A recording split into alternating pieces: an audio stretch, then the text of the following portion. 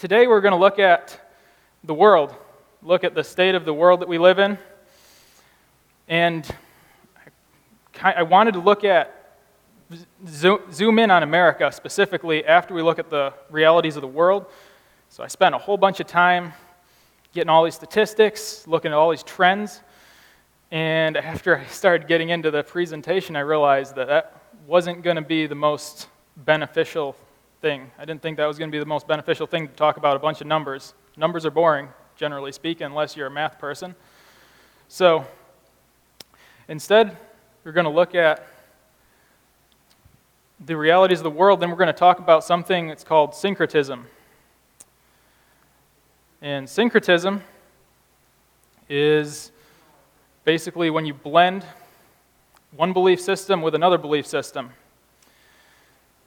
And as far as the world is concerned, there's about 4.3 billion people that live in about 7,000 different specific ethnic language groups around the world, all throughout Asia, India, Africa.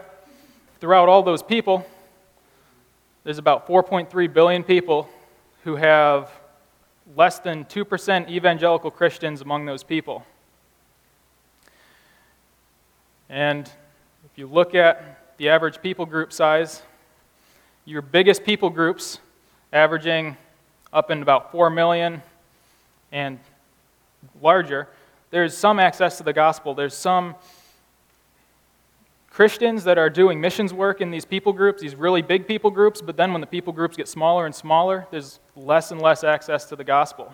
And a lot of these people groups are characterized, their whole mindset is animistic in its base. Animism. How many of you guys have heard the term animism before? A handful of you guys, probably about 10. So, animism. If I'm going to frame animism, when you think of animism, don't think of a specific belief. It's not a specific belief system. It's more of a way of thinking. It's like we might have an outlook on the world that's framed by our culture.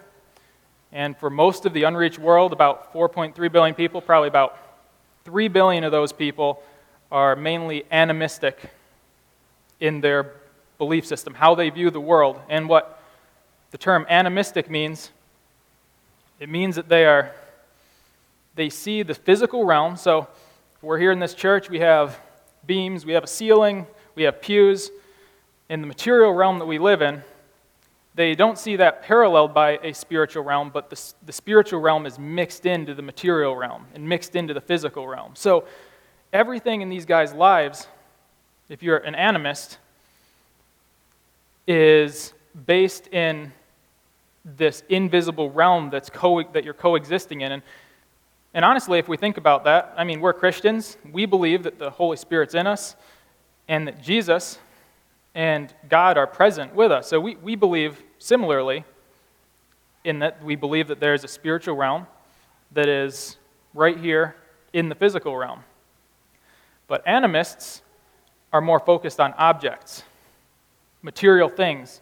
Material things can actually be possessed by spirits, and spirits can actually live in those things. So basically, if you're an animist and you believe that there are spirits all around you controlling every aspect of your life is characterized by fear. And the big point I wanted to make about this is, if you're an animist and you believe there are lots of spirits, people, if you see everything in your life, whether you prosper, whether you fail, whether your job goes well or doesn't go well, whether your kid gets sick, whether you get sick, whether your kid dies, whether your grandparents die, all of that stuff to an animist is what happens, whether good or bad, is determined by spirits, by the spirits that exist, that you see existing with you, coexisting in your presence. So the question is, like, if you're putting yourself in an animist's shoes, What are you feeling at this point? If you're striving with these spirits every day and every night, if you're going to put a word to it, what would a word that would jump out? Just throw a few words out there. If you think, yeah, fear. That's the first one that came to my mind, is fear. If your life is consumed by seeing every single detail of your life is determined by these spirits that exist, that are invisible, then your life is driven by fear. But more than that, what's significant about all of that is that is the state of about, close to half the world's population are considered animists and animistic. What's significant about that? Nearly half the world's population, most of the unreached people, missiologists. Missiologists are people who study missions, study the state of the world, study countries. It's kind of like Christian anthropologists, if you want to put it that way. Anyways, missiologists all agree that animism is the base way of thinking of most of the unreached people in the world. So when you have people bringing in the gospel, how do you bring the gospel into an animistic people group? And the reason I ask this question, the reason I'm even talking about any of this, is hopefully to draw a parallel, if you can follow here for a minute, draw a parallel between the unreached, the animistic mindset, and what it takes to bring the gospel in there, and hopefully, when we look at America, look at our own culture here, to parallel that, and we can extract some things from our own culture and our own lives as Christians in the church, and maybe see things in our lives and in our neighbors' lives that we didn't see before. So hopefully this is going to make sense as we get to that point. So, you're an animist, a picture of all of these people. And all these people, these are tribal people. They're black and very primitively dressed. And there's all these bubbles that come out all around these people's heads. And it's all these different spirits. Spirit of bamboo, the spirit of arrows, and of dreams, and of bananas, and of different animals. And this is one specific people group over in Papua New Guinea that a missionary team went in and spent years learning the language, and after learning the language, started learning what these guys believe, what these guys are all about, what makes the people tick, what makes them do the things that they do.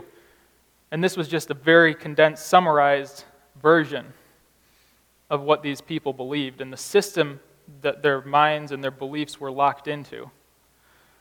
So, the point I wanted to make with that is, this is one example. This is the state of most of the people around the world who are unreached. Another example. How many of you guys have ever heard of the evil eye? Wow, that's more people than I was expecting. But still about 10, 15 people. So, the evil eye, another example of animism. Animism and the evil eye. The evil eye is I guess it's a malevolent power that is widely believed in, widely accepted. For those of you who may have been to other countries or been in other countries, chances are you've been to a country that believed in the evil eye. Many countries in Europe, Northern Africa, all the way over in Asia, South Asia, all the way over into the Americas have this very strong belief in the evil eye. And what the evil eye is this benevolent power that kind of exists over top of everything.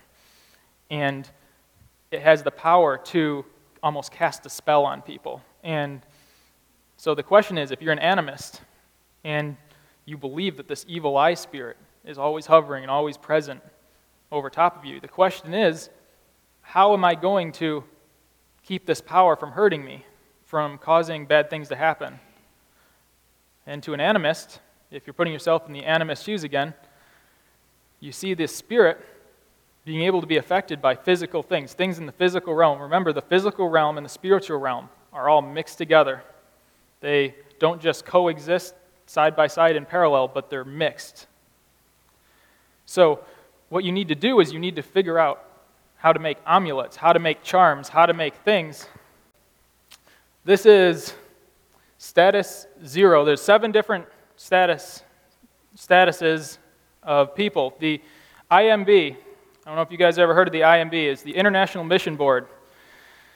That's a offshoot of the Southern Baptist Convention, currently the largest evangelical denomination in the U.S., and they do a really good job with presentations and putting stuff together. So this is a PowerPoint that they put out at the beginning of this year. Status 0, each one of those dots represents a people group or 50,000 people. And status 0 is there's no church, no access to the gospel, no churches, no believers, no anything in these people. Let's go to the next slide. Status 1, that means they're less than 2% evangelical, but at the same time there's been no church planting activity within the last 2 years. So the church, there might be a few believers, but not really any churches. And just look at India. It's just solid red. Each of those dots represents 50,000 peoples or a distinct language group. And I'll look at Africa all over. Let's go to the next slide. All right, this is status 2. Still less than 2% evangelical, but there's been some church planting activity in the last year. So let's go to the next slide. There's been some type of widespread church planting activity in these people groups. And if you looked at the average size, represents 377 distinct language groups, but at the same time it represents 1.5 billion people. So the average people group size is about 4.3 million people for each of these people groups.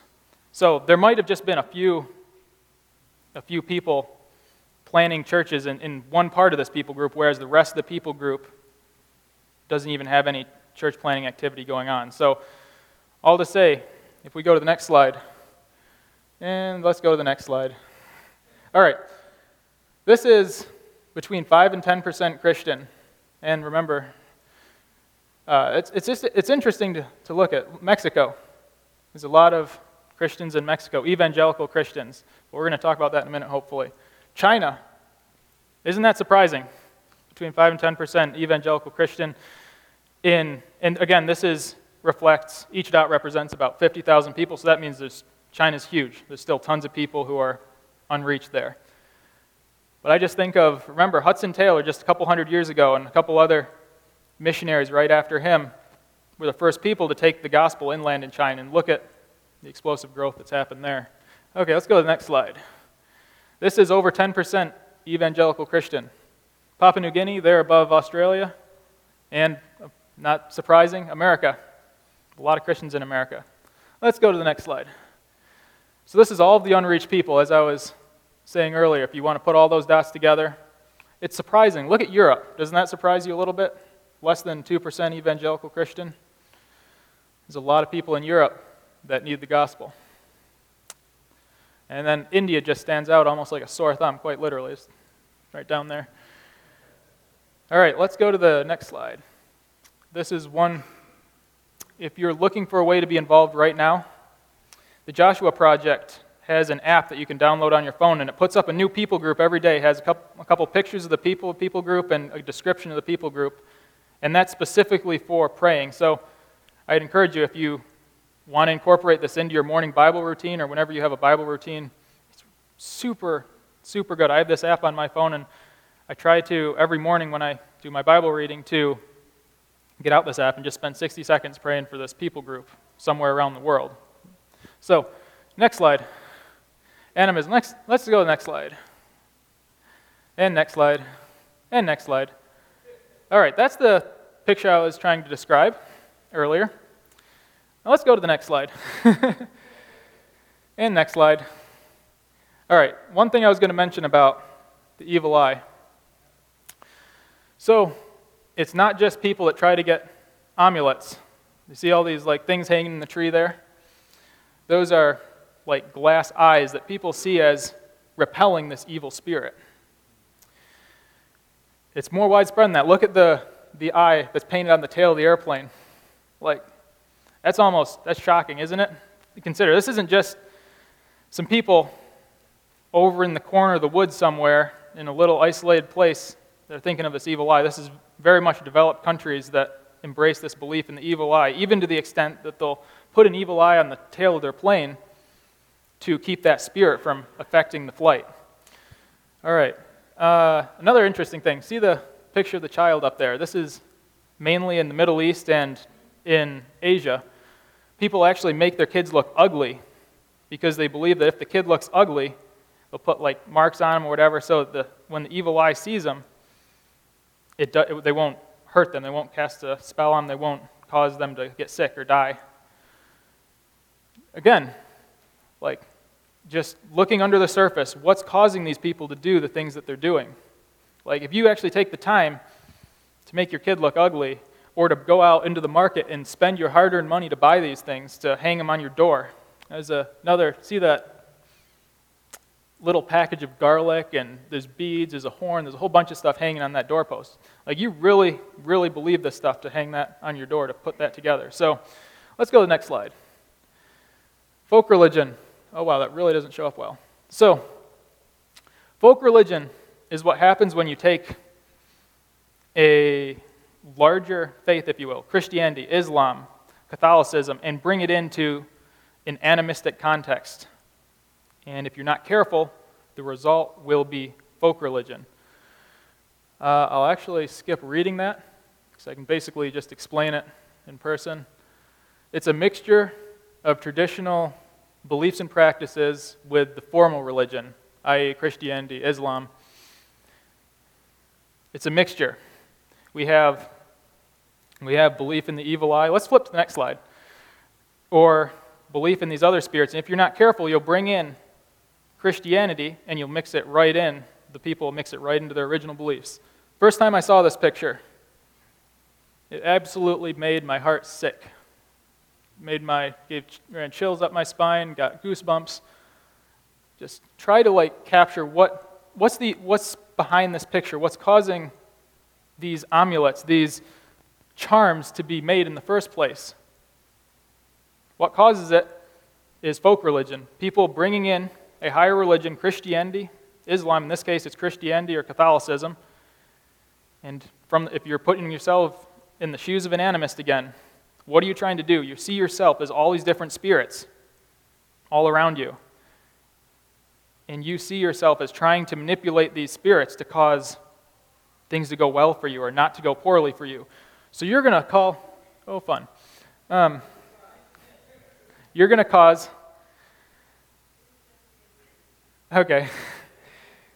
you're going to try to harness every power possible to cause this to work, to cause things to go well for you. So if you have that picture, if you remember the picture there, you have the evil eye hanging, and then you have a little picture of Jesus, or a picture of Mary, or a picture of the cross.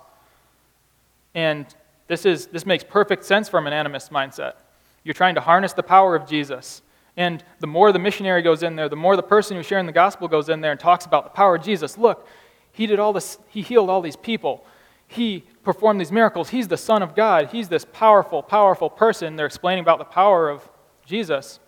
If they're not careful, what will happen is that animist will be like, yeah, man, that's awesome. That's great. Oh, man, I want to hear more about this Jesus. And they'll even go to church on Sunday. And they will dress up in their best clothes and sing the songs. And all the while, they're just trying to manipulate the spirit of Jesus, or they're trying to manipulate Jesus to make life go good for them. And at the same time, they go home and they're doing all these same other practices. And I have another really good example whenever the slides come back up of, I don't know why I'm still holding this. Well, I just like a security blanket just there. So, another, I guess I'll just talk about it a little bit. Have you guys ever heard of Santa Muerte or Muerte? It's a belief system that's extremely widespread, and it's just a couple thousand miles south there. It's not even that far south. It comes up into America. It's extremely widespread in Mexico and South America. What? Santamuerta, or RTE. Santa Muerte. So, what that is it literally means in English, the goddess of the Holy Mother of Death. And it's absolutely sickening to see what has happened here with the gospel. So what happened is the Catholics came into South America years ago, like hundreds of years ago, and the people that were there originally, the Aztecs and the Colombians, had this system of belief in place where they had temples to this goddess, this Aztec goddess. And they had shrines, they had altars, they made sacrifices to her. But when the Catholics came in, they taught about saints, they taught about venerating Mary and Christ. And there we go. This is a picture of Santa Muerte. She's the goddess of death, the Holy Mother of Death. And what happened was they synchronized the Christian or Catholic beliefs in with their original beliefs. So they worship Santa Muerte. Look at the bottom slide there, the one. That's a little shrine that someone has in their house. You have Jesus, little statue of Jesus there, a couple statues of Mary, and Santa Muerte in the middle. You almost can't see it on the screen. There's a Bible that's sitting there open. There's a couple pieces of fruit that are kind of sacrificed there. And this makes perfect sense in an animist mindset. It's kind of sickening in our perspective to think about, but they're getting they're trying to harness whatever power possible to cause life to go well for them. And this isn't just a little belief system. There's between 10 to 20 million adherents to this belief system. That's about as big as the whole Mormon church, nearly the same size. And that's all throughout Mexico, even into the U.S. a little bit, and all throughout South America. You can go to the next slide, if you will. Look at this. These are all pictures of church down there. I don't know if you look closely at the biggest picture there on the left. You have Jesus on the cross, and it looks like it's cut off a little on the other side.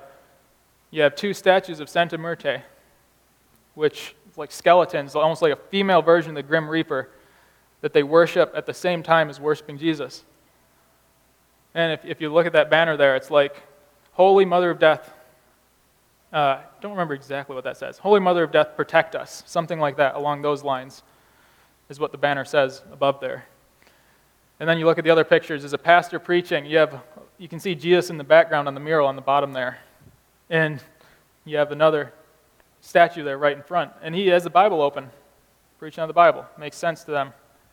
Another picture. Look, you have Jesus over on the one side in the one corner, and then you have another statue on the other side of Santa Muerte. I need to learn to pronounce that. So, and this is church for these guys. This is church. This is their version of Christianity. You can go to the next slide. Syncretism. This is basically classic syncretism. Everything gets mixed into one. You have the original belief system, and if you're not careful, you have your pot, and your pot's already full before you even bring the Christianity and before you even bring the gospel in. That pot is full. There's an original belief system there, and I like to put it like this almost. If we're all here in church, we have a belief system that we embrace fully, which is Christianity. If we were to have a Muslim person come in here and start teaching today, we'd probably listen to their message, but unless we fully see that message as more powerful, the God that they present as more powerful or more significant and exclusive, then what's going to happen is syncretism. You're going to mix it in or you're just going to reject it, one or the other. But if you even do adopt it, it's really easy to accept it. So the question I want to ask is, well, actually, let's go to the next slide. I think we want to talk about Bible. I'm not going to talk a lot about this. I don't have a whole lot of time. I was thinking about syncretism in the Bible. It's everywhere. Everywhere, the gospel is fighting against syncretism. So if you think about the days of the early church, the first century, the time that the gospel was written in the time frame in the Roman Empire, Everyone's polytheistic, meaning they worship many gods. And you see the gospel clashing with this time and time again. You have God as supreme over everything, the exclusive way. We talked about the exclusive gospel last week and the exclusivity of the gospel. I was thinking of Acts 15, the Jerusalem Council. I don't know if you're familiar with that. These guys, the Jews that became Christians, wanted to bring the Jewish faith and mix it right in with Christianity and keep practicing the same things that the Jews always practiced. All right, and all throughout the Old Testament, Israel had the same problem. You pretty much look at all of Israel's history. They had the same issues. They would worship God, but at the same time, they'd build a golden calf. They'd build other idols, and they would try to mix them in with the one true God. And God always responded by saying, "You are not worshiping me. You missed the point." So let's move on. Next slide. And let's just go to the next slide. So, big point I wanted to make here. Lots of belief systems around the world. I could probably put about 1,000 other pictures up there that represented different, specific, unique belief systems that are in place. And I want to ask the question, how do you bring the gospel to a place that is animistic, that has an embedded belief system that's been ingrained for thousands of years, and do that without causing syncretism to happen? We can go to the next slide. So, this is just a really basic way that I put it together. People must see God as the only way, as the only God, and that He is sovereign over all of creation, not just part of it. He's not just a little thing that you add in, another spirit to worship, but teaching has to take place in a way that they see God as more powerful and as the only one who, even if they still believe in their spirits for a little while, they see God as the one who created everything and that created the spirits that they worship in the first place. That has to take place. And the only way to do that is to learn what people believe, learn what they believe, and then teach in a way that meets them where they're at. And hopefully this is making sense. I want to take everything we've been talking about here, and I want to bring it into America, bring it into our own culture here in a minute. So let's go to the next slide. All right. America. This is, so I spent like 12 hours or more this last week looking at all these statistics, all these trends, and I built these slides, and I really wanted to spend a long time talking about this, but decided at the last minute that numbers are boring and probably put a bunch of you guys to sleep. So let's go to the next slide. I want to ask, as we consider this whole series is about evangelism, discipleship, when we go out to our neighbors, to our coworkers, and even looking at ourselves in our own lives, is this pot full? We can go to the next slide. Is this pot already full before the gospel comes in?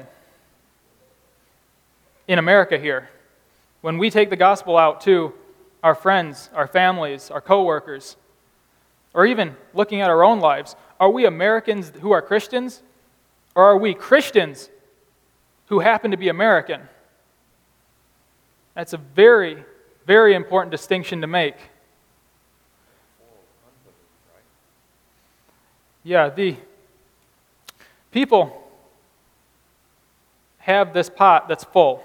Maybe you grew up as a Christian your whole life, and being American and being Christian has just been absolutely woven together the whole time. And that's not inherently bad or inherently wrong. And then go to the next slide.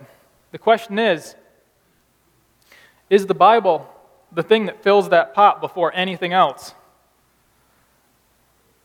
Because we can easily take the American dream and freedom and mix that right in with Christianity. I had a whole bunch of pictures I wanted to show. It just showed how this has been done all across America, how you have Jesus mixed with freedom, Jesus mixed with patriotism, Jesus mixed with America. And it's the same thing of syncretism that we were looking at everywhere else, but syncretism in America, where people have taken the American dream, what America is, and mixed it in. So, again, the question I would ask everyone today to consider in our own lives, but especially to consider as we look at going out and taking the gospel to our friends, coworkers, neighbors, whoever we come in contact with, what's in their pot? What's filling their life up before we even come to them, before they even get the gospel? We can go to the next slide. So, I'm going to ask that same question. What is filling the pot?